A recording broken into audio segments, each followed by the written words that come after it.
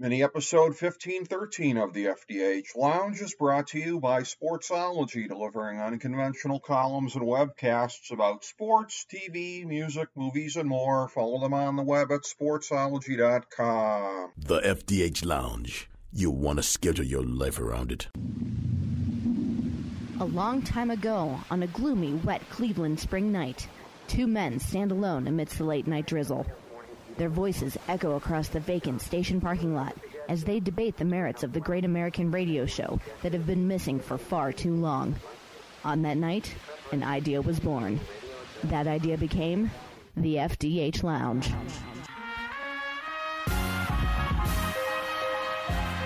Welcome to the FDH Lounge. Hello, everyone. Welcome to our FDH Lounge preview of the AFC North for 2022. This is FDH Managing Partner Rick Morris here with fellow FDH Lounge Original Dignitary Chris Galloway. We're going to be looking at the North, but I'm going to let you know a couple of things here at the outset. If you want to know our macro level thoughts for the season, go back to our first preview that we did this year, our AFC East preview. That's the one where we historically kind of tackle any of that at the outset on it.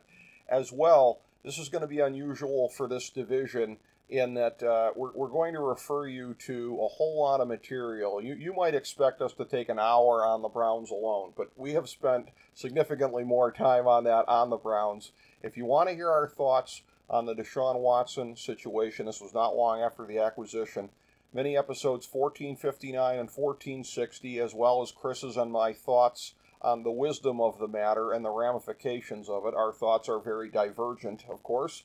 And the Browns preview for the season, mini episode 1502, we looked at the offense, 1503, defense, and special teams. So we've already covered the Browns to a decent amount. We'll have a little bit to say about them in the context of the division here, but it's not necessary for us to get as much into that as we do the other teams. For our divisional previews for this year, I'm using a feature from Fantasy Football Draftology 2022, available on the main page at fantasydrafthelp.com. One run-on sentence for each team in the division here. So I have this in front of me. Here's what I have queued up for the AFC North with my prediction of the order of finish. And remember that I wrote this when we still didn't know how long Watson's suspension was going to be. So that's why I kind of leave it open-ended there when I'm talking about it. But my overall thoughts on the Browns, I think, are pretty much the same as when I wrote this. I start with Baltimore, my pick for the first-place team. One of the best draft hauls of the past decade, combined with a manageable schedule, sets the table for a real prove-it season for Lamar Jackson. Cincinnati. Joe Burrow no longer has a shower curtain for an offensive line, but a brutal schedule and the pressure of expectations render this team an excellent candidate for the Super Bowl hangover. Cleveland, just like a year ago, the Browns entered the season with a top 5 roster and now a franchise QB, and all that was lost was honor, as the saying goes, but questions about the length of a possible Watson suspension threaten to negate the softest schedule faced by any AFC contender this side of Indianapolis.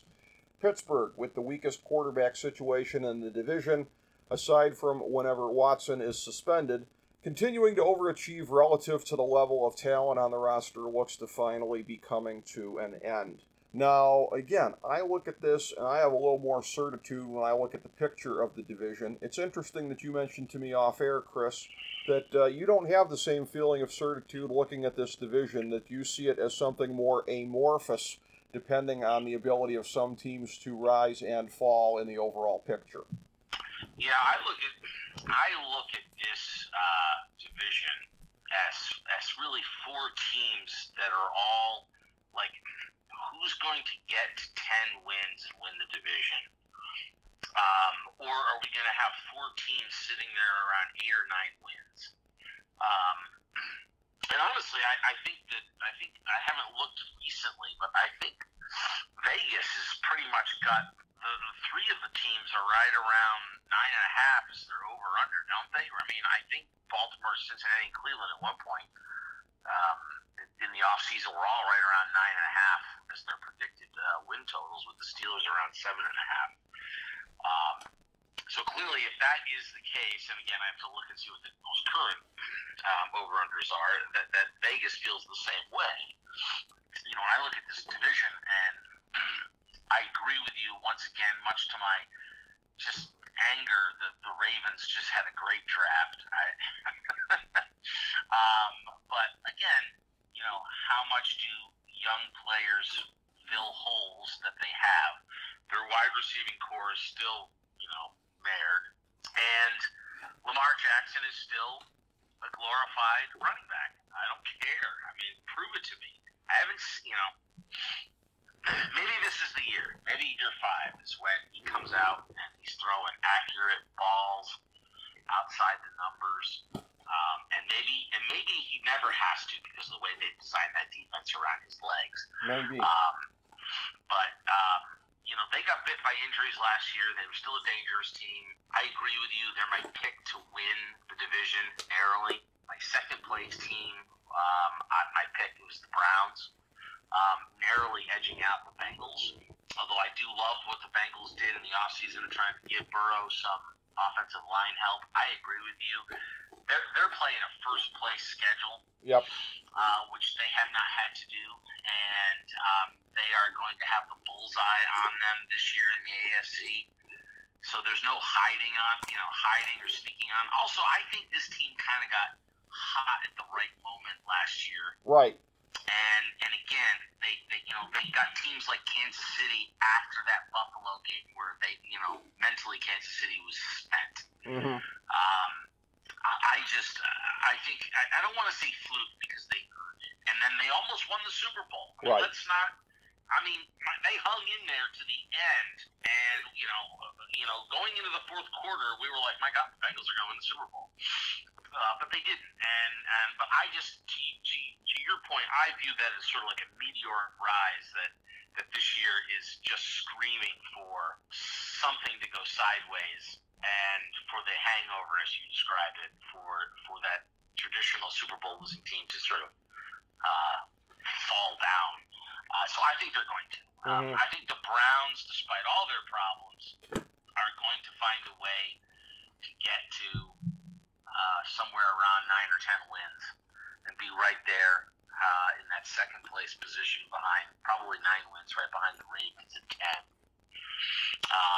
And then again, I'm not saying the Bengals are going to.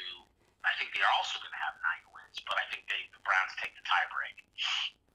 And then I have the Steelers, right there with 8 wins at 8 and 9. Look, I think Mitch is an upgrade over Roethlisberger the last 2 years. Mm-hmm. And they made the playoffs last year with Ben Roethlisberger not able to throw.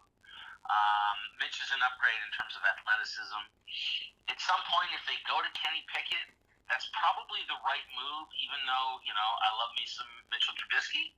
But, that's going to come with a price if they make the move to Pickett in game, week 4, week 5. He's going to be a rookie quarterback, and he's going to stink it up at times, which will cost them games. And long term, they probably ought to bite the bullet, and play him at least half the season. Yeah.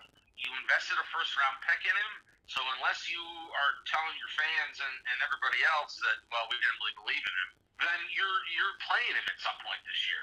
Now, I think Tomlin is conservative enough that I think, weeks 1 through 4, he starts Trubisky in an effort to get this team off on the right foot and see if they can win some games and make something happen. Because at the end of the day, Tomlin is a veteran player coach, right? Right. He respects his veterans. His veterans love him. And he's not going to walk in that locker room on week 1 and say, Kenny Pickett's our starter, and those veterans look around the room and go, well, there goes that season. Right. So Tomlin isn't going to do that. He's going to come in and he's going to say, look, Trubisky's won a bunch of games. He's been to a Pro Bowl. He's our best chance to win some games, certainly in the first half of the season. And I think that's what he's going to do because he respects his veterans. And I think that's the right call. But if you are going to hand the kingdom over to Kenny Pickett at some point, you got to play him, right? I mean, right. So at some point there has to be a point in the season where you say, okay, it's your team now. Maybe it's after the break. Maybe those first 4 games we went 2-2 and we don't like what we see, and fuck it, we're going to bite the bullet now. But you can't start the season off with the rookie, I think, in Pittsburgh, of all places. I don't think it would be tolerated in that locker room. So, again, Browns, they've got their quarterback problem. In theory, they have it solved for the long term, but for this season, it's a problem. And as much as I like Brissett, he's the kind of guy that's good for, a few games, most likely. And then after that, it's, so I wouldn't be shocked if the Browns go 3-1, 2-2 in the first 4 games with Brissett. And, we get a little bit of hope, and then the Brissett wheels kind of come off after that. And then the Browns are sort of limping, hoping to get to Watson, which we've already seen in the preseason is rusty as hell. Yeah. I mean, and we knew that, right? I mean, he's looked good in practices at times, what we've been able to see. I mean, granted, he got a little bit of one game, looked terrible. How much of that was just the vanilla and the players he's playing with and not used to it? That's a lot of it. But the reality is 11 more weeks of him not playing after missing all of last year isn't going to help him. Now, I've heard some nonsense out there talking by media folks like California and others that are like, well, he's done. He's never going to be the same quarterback. I'm like, he's 26 and younger than Baker Mayfield. Can we just relax? I know he'll have missed some time, but I think it's really premature to be like, he's now done as a quarterback. So, again, I think he still has all those tools, but we're not going to see it till later in the season. And look, Browns fans, it's going to take 2 to 3 weeks to get him on the field to bust that rust off, at least. So this whole idea, we just got to stay above water, with Brissett until Watson comes back. Yeah, except for the fact that he's going to come back and hasn't played in 2 years. Yeah. And he's going to look like it. So this whole idea that the Browns will win their last, 6 games or something is just nonsense. Absolute nonsense. So this is going to be a Browns team that, a lot like last year, with an inaccurate, broken Baker Mayfield, they won 8 games last year with a quarterback that couldn't. Right. So, listen, maybe I'm nuts, but I do think that with Brissett and eventually Watson, I think they can win one more game with better talent, with slightly better talent in some spots on the defense, solidified the way that defense got better. I just think they can get one game better this year to be just above the Mendoza line and compete for a wild card spot down the stretch. That's how I see it. They won 8 games with a terrible quarterback play last year. I think with slightly better quarterback play, they can win 9. Well, they're also in a dramatically tougher AFC, so there is that this year. I want to ask you. Well, I do think that their schedule's more favorable this year than last. It's very interesting because it starts off pretty soft, and then the donut hole in the middle is pretty brutal, and then I think the back end is softer than the middle is. I want to ask you a 2-part question here about the Browns offense, and shockingly it has nothing to do with Watson. So, number one, in watching the preseason games, and again, I haven't watched, but I have kept up with what's happening. So much as I might a team that's in another market, so to speak here. But it seems pretty clear at this point, I mean, especially when you don't have Amari Cooper in there, and he should be available, I guess, in the regular season. But I mean, this wide receiver room, I don't know if you would concur with me, but to me, it looks minute ball thin at this point. And number two, if what happens with Brissett happens, what you're projecting, and I would agree with you, that you're going to reach a point where it's like, how many games until Watson's available? Do you make the move to Dobbs? I realize I'm a Tennessee homer, but boy, oh boy, does that man look like Superman from what I have, been able to follow here in the preseason. And I know, again, preseason competition and all of that, but your thoughts on that on the wide receiver room and whether Dobbs is any kind of a potential bridge to when they get Watson back? Well, I got to tell you what, Dobbs is a conundrum. Let me dive into the wide receiver room. Mm-hmm. It is thin is exactly the way to describe it. Yep. You have Amari Cooper, and listen, I for some reason everybody kind of forgets about DPJ. The leading receiver for the team last year, in year 2, with a lousy quarterback play. Mm-hmm. I think that, and again, I thought DPJ was setting himself up for a breakout here in year 3. Just the progression that I've seen. Now, I think that may be retarded somewhat because of the quarterback play, may just not allow it.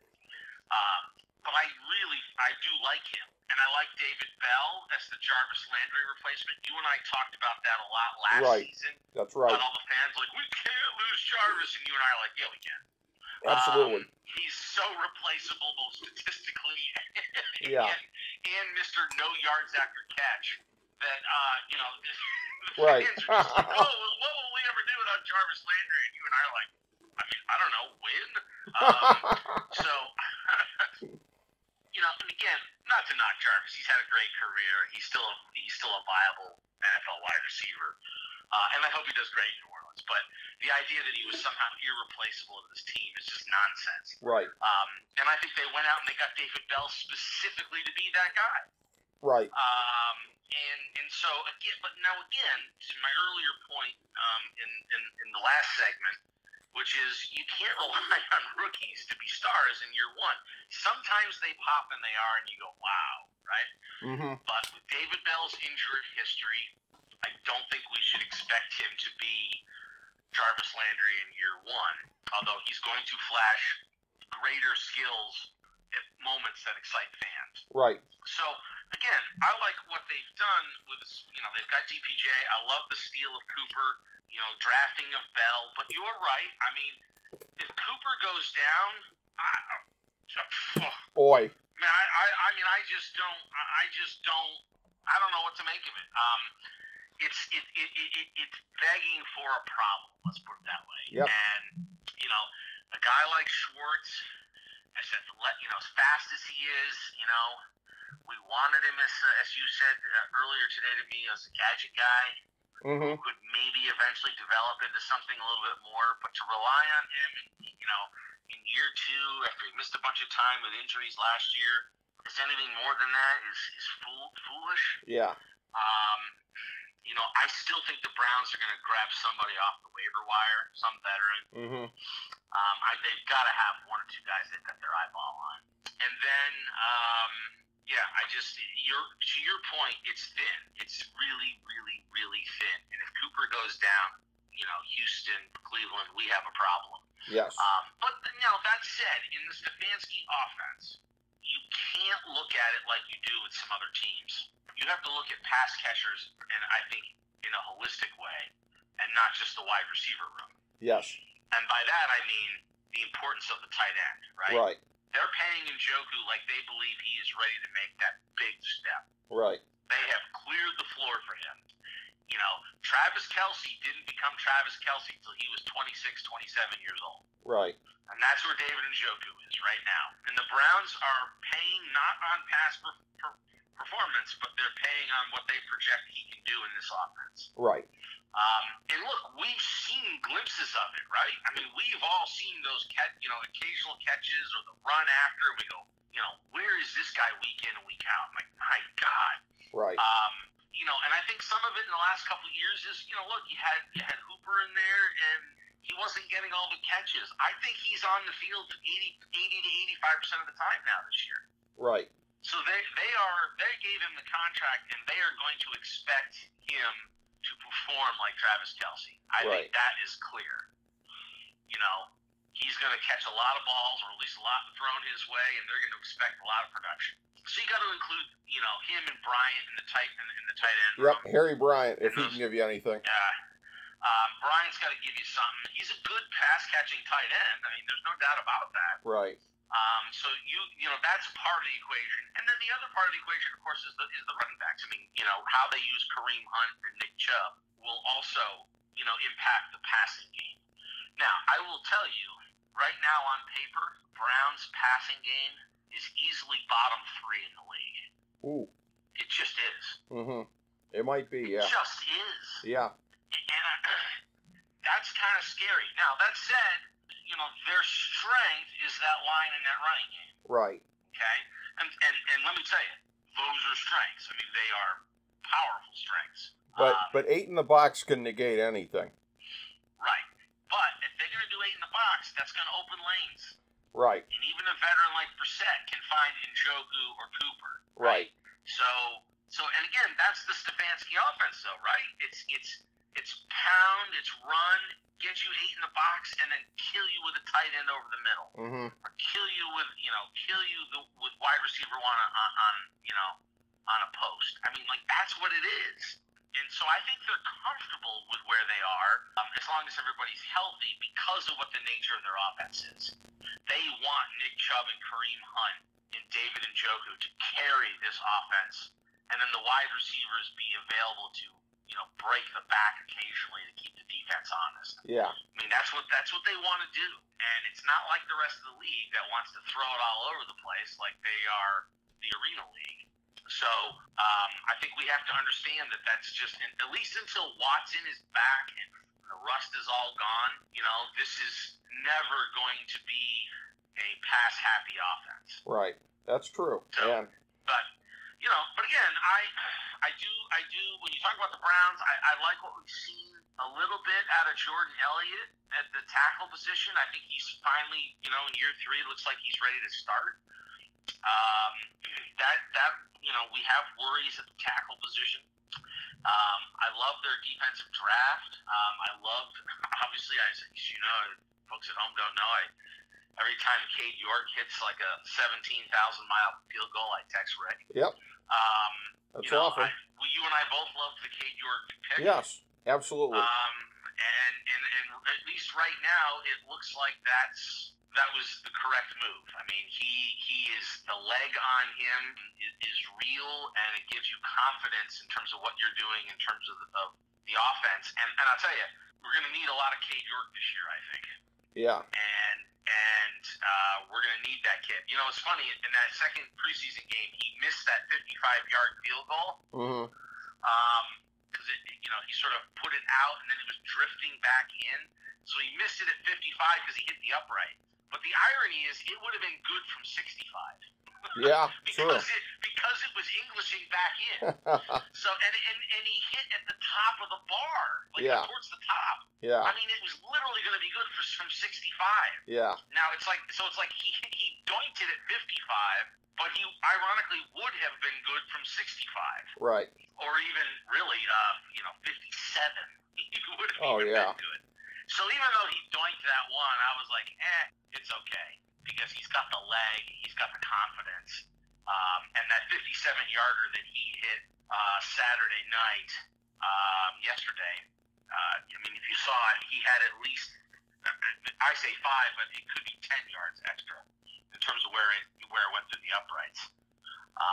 So plenty of leg there. And so again, Browns, I thought, drafted well. Emerson is looking like he's going to be great depth this year with a starting role next year, potentially. I know I've read some stuff from some other teams that have said that the fact that Emerson ended up in the 3rd round was a shock to a lot of people, and that the Browns got a steal. Yeah.